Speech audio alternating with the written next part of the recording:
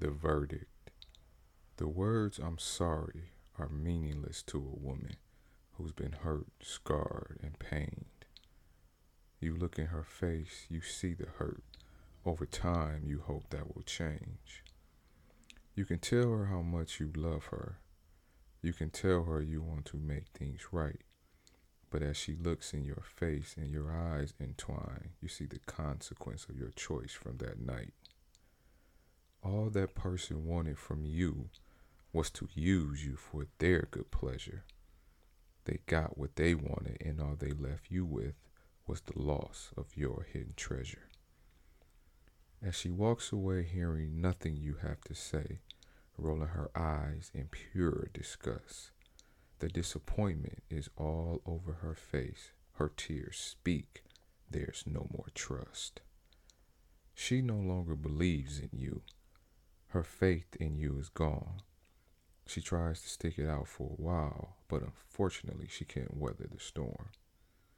If only she could forgive you, that would make everything okay. There's a power behind forgiveness. It will make all your mistakes go away. You wish you could turn back the hands of time. You wish that she would just listen. You would cut off both your hands if that's what it took, but instead, she's giving you a death sentence. Welcome, everyone. This is your mirroring life coach, Larry Lou, and this is T3 Podcast Transformation Through Truth. www.t3lifecoaching.org is how I can be reached if you need assistance being guided to that path or while you are on the path of transformation. I hope that you are making every day better than your last day, and I hope you are doing whatever it is that you want to do, because I'm trying to tell you, time is flying. Time waits for no man. But let's get to it. Who's right and who's right is the name of this episode. When I was in college, I had a friend that I played Monopoly with regularly. He had worked at the front desk. So, you come into the dorms, and the front desk is where you kind of check in, show your ID if you stay there or not, or if you're a visitor, things like that, right? So we used to stay up playing Monopoly sometime at 3, 4, 5 in the morning. This one particular night, around 2, 3 in the morning, we heard this big accident. And so, we stopped playing and we ran over to the window to see what was going on. And we seen this car in the middle of an intersection right outside the lobby of the dorm hall. So we go outside and we walk down the street or run down the street to try to see if we could give some type of assistance or just, to see what's going on. We're getting closer and closer to the car. We see this body whose head is on the steering wheel. So the car, the horn is just going off, and it's a person's head on the steering wheel. So as we get closer and closer, we yelling out, "All right, hey, are you okay? Are you all right? Hey, can you hear us?" We're just trying to see if this person is alive or not, because the car was pretty messed up. It was a hit and run. It was pretty messed up. While we continue to try to get this person's attention, all of a sudden, the guy, and this turns out to be a young man, he kind of pulls his body back, but his head or neck is like stuck because he's like looking up at the sky. Okay, so it's in this fixed position, and he's goes back, and he's like he's sitting up, and all this blood, you hear the gurgling, and the blood starts coming out his mouth, starts coming out of his ears. It was a horrific sight. Horrific. So, we called 911.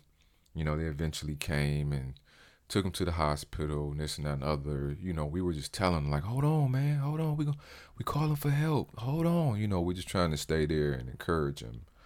That was an experience.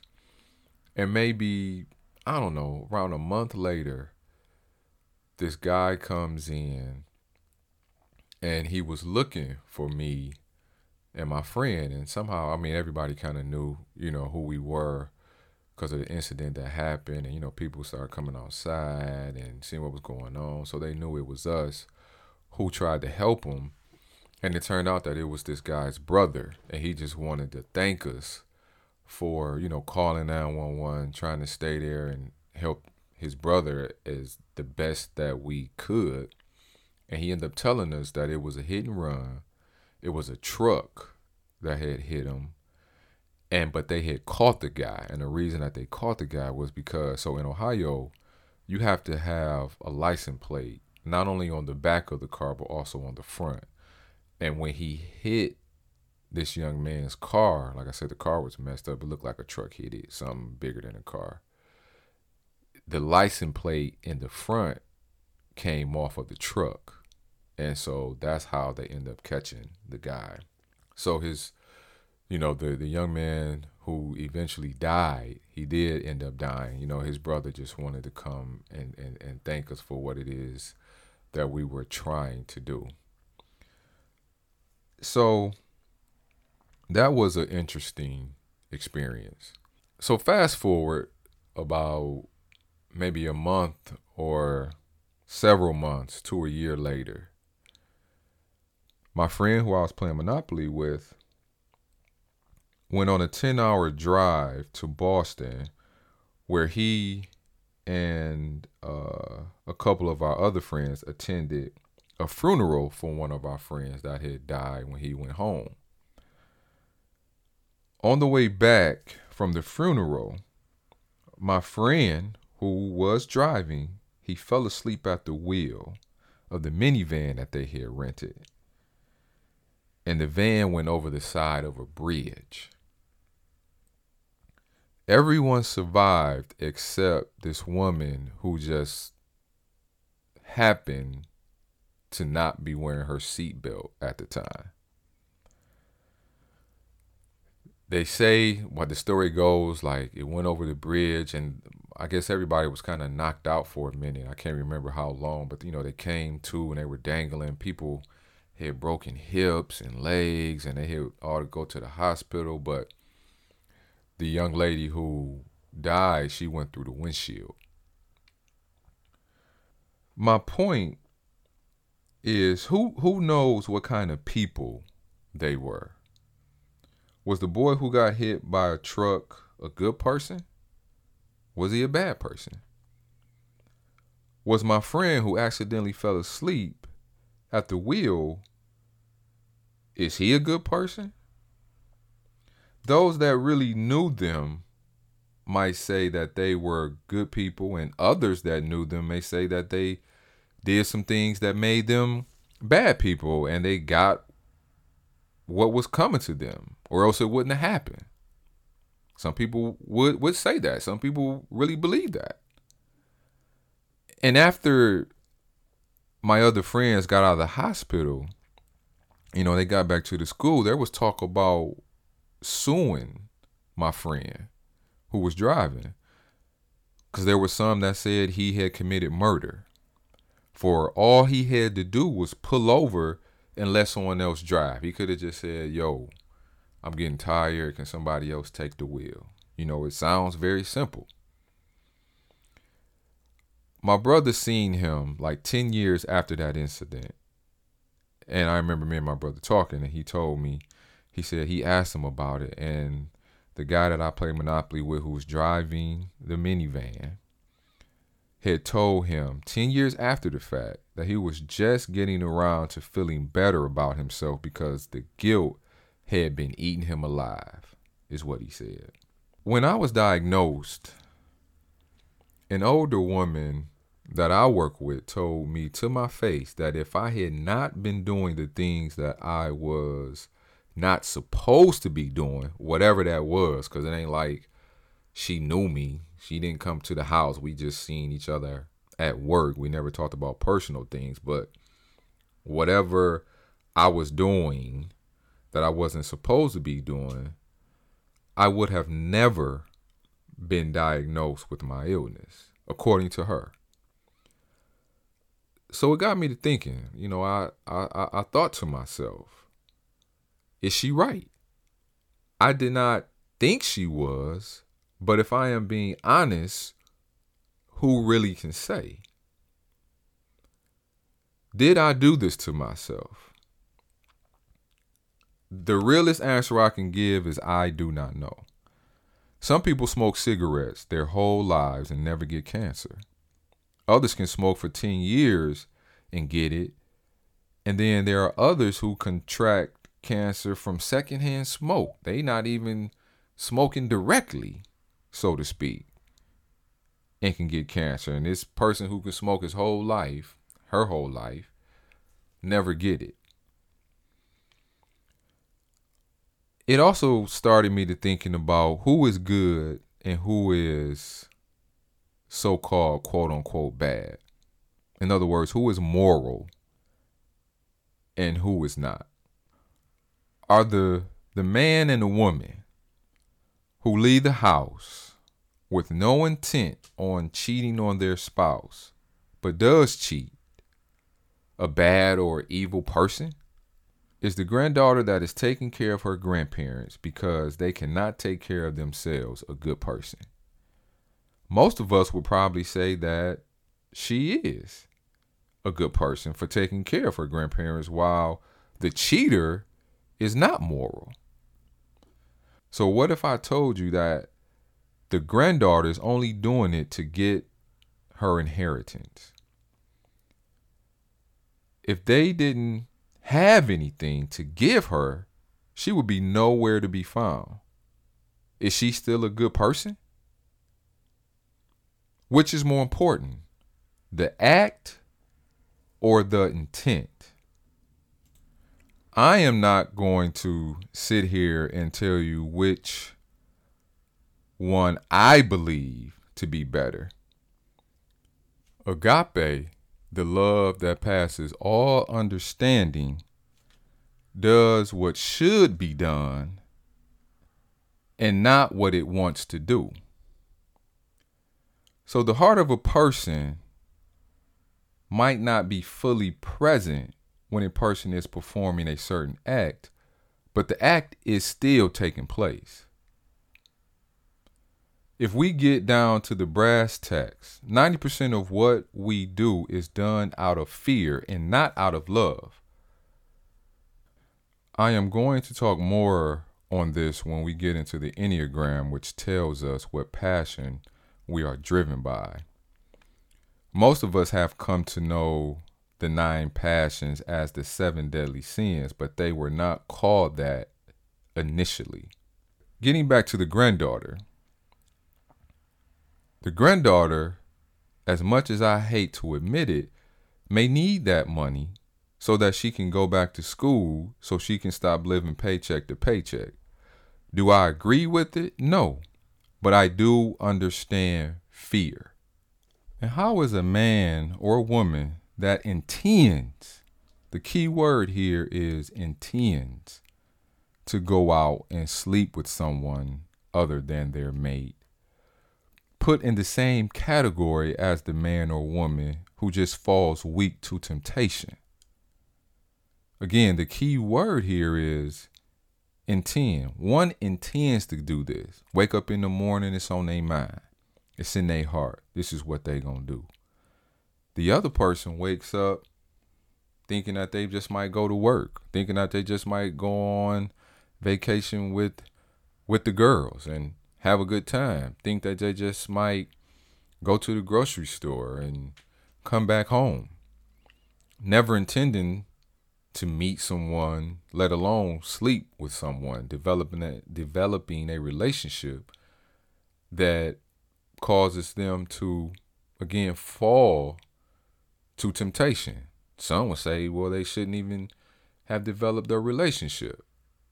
And maybe that's true in a perfect world, but not everybody, I should say, goes into a relationship or starting a new relationship thinking that it's going to end in two people sleeping together where if that wasn't the intent.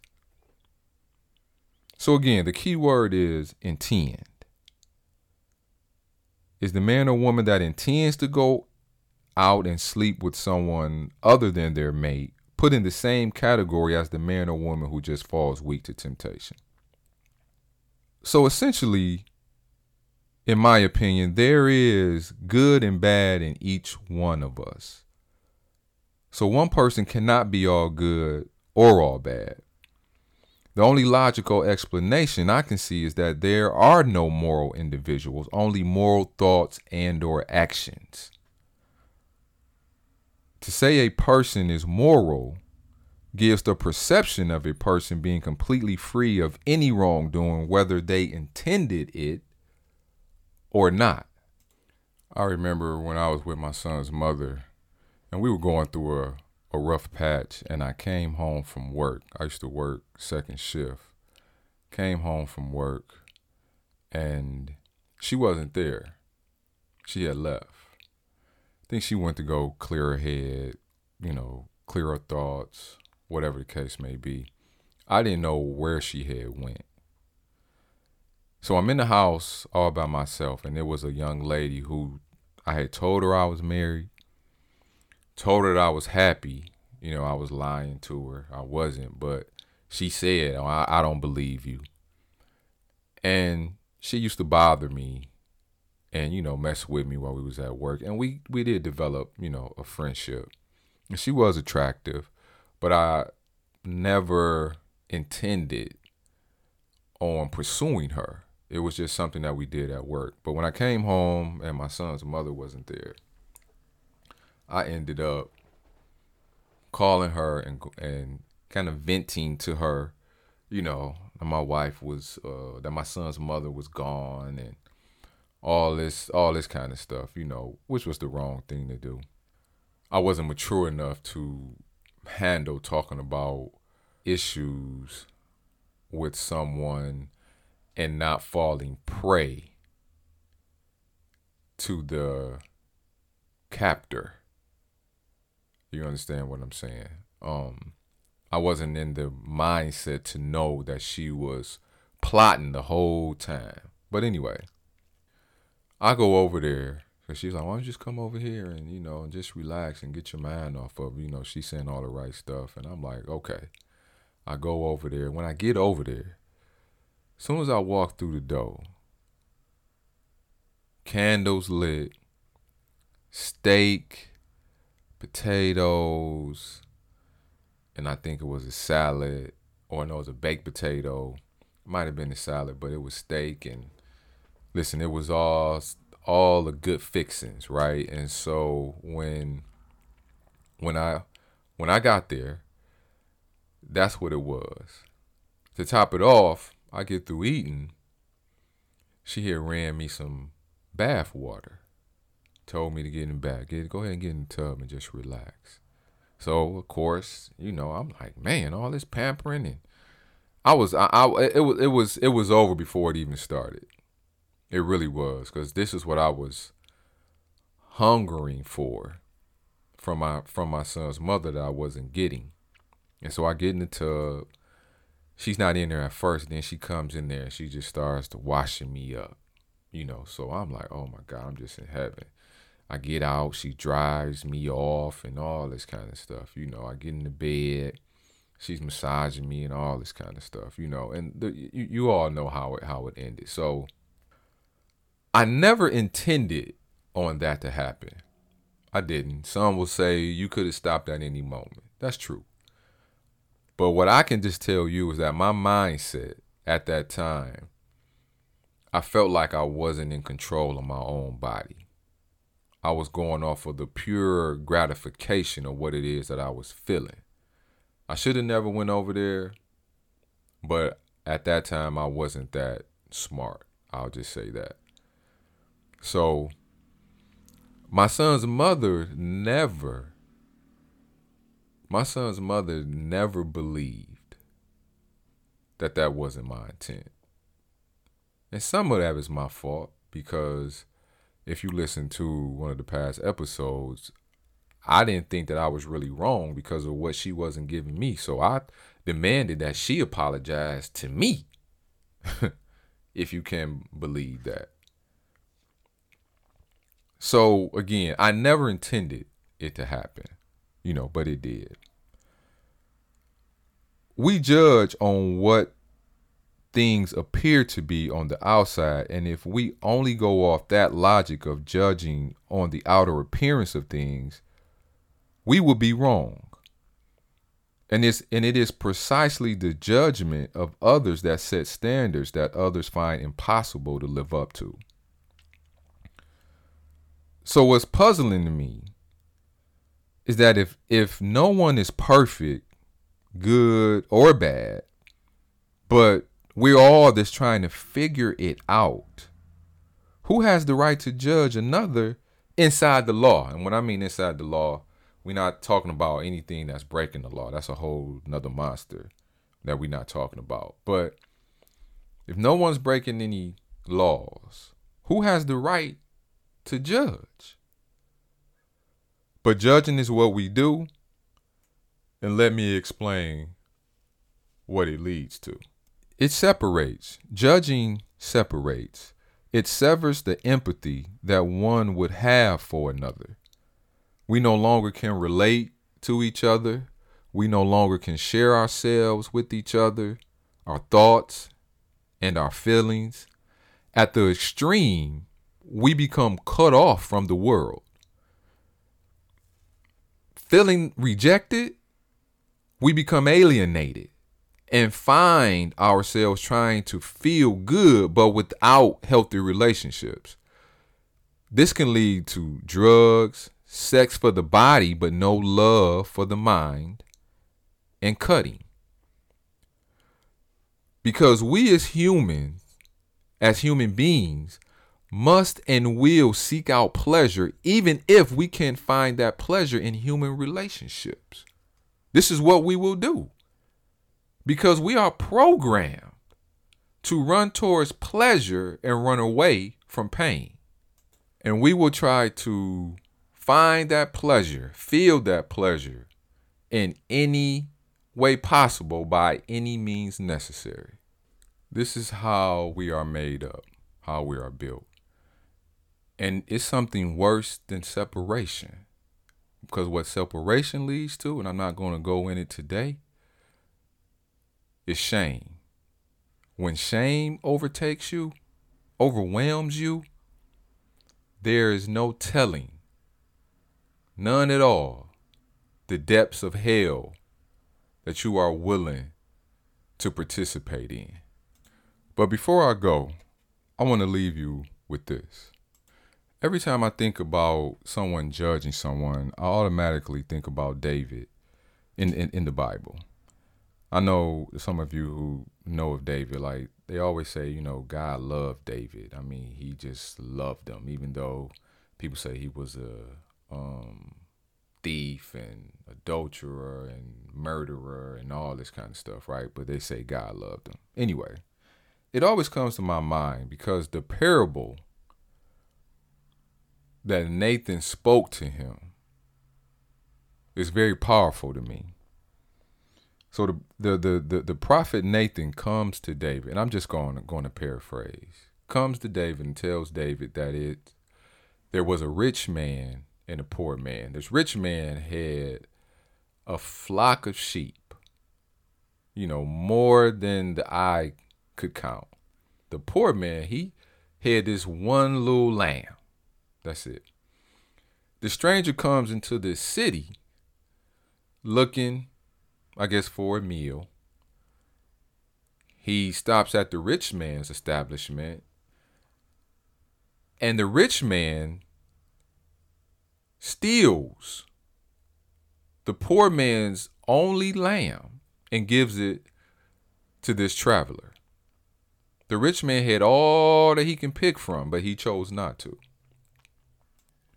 And Nathan tells David about this lamb, this wee little lamb of this poor man, how it ate with the poor man, how it slept with the poor man, how it shared the poor man's table.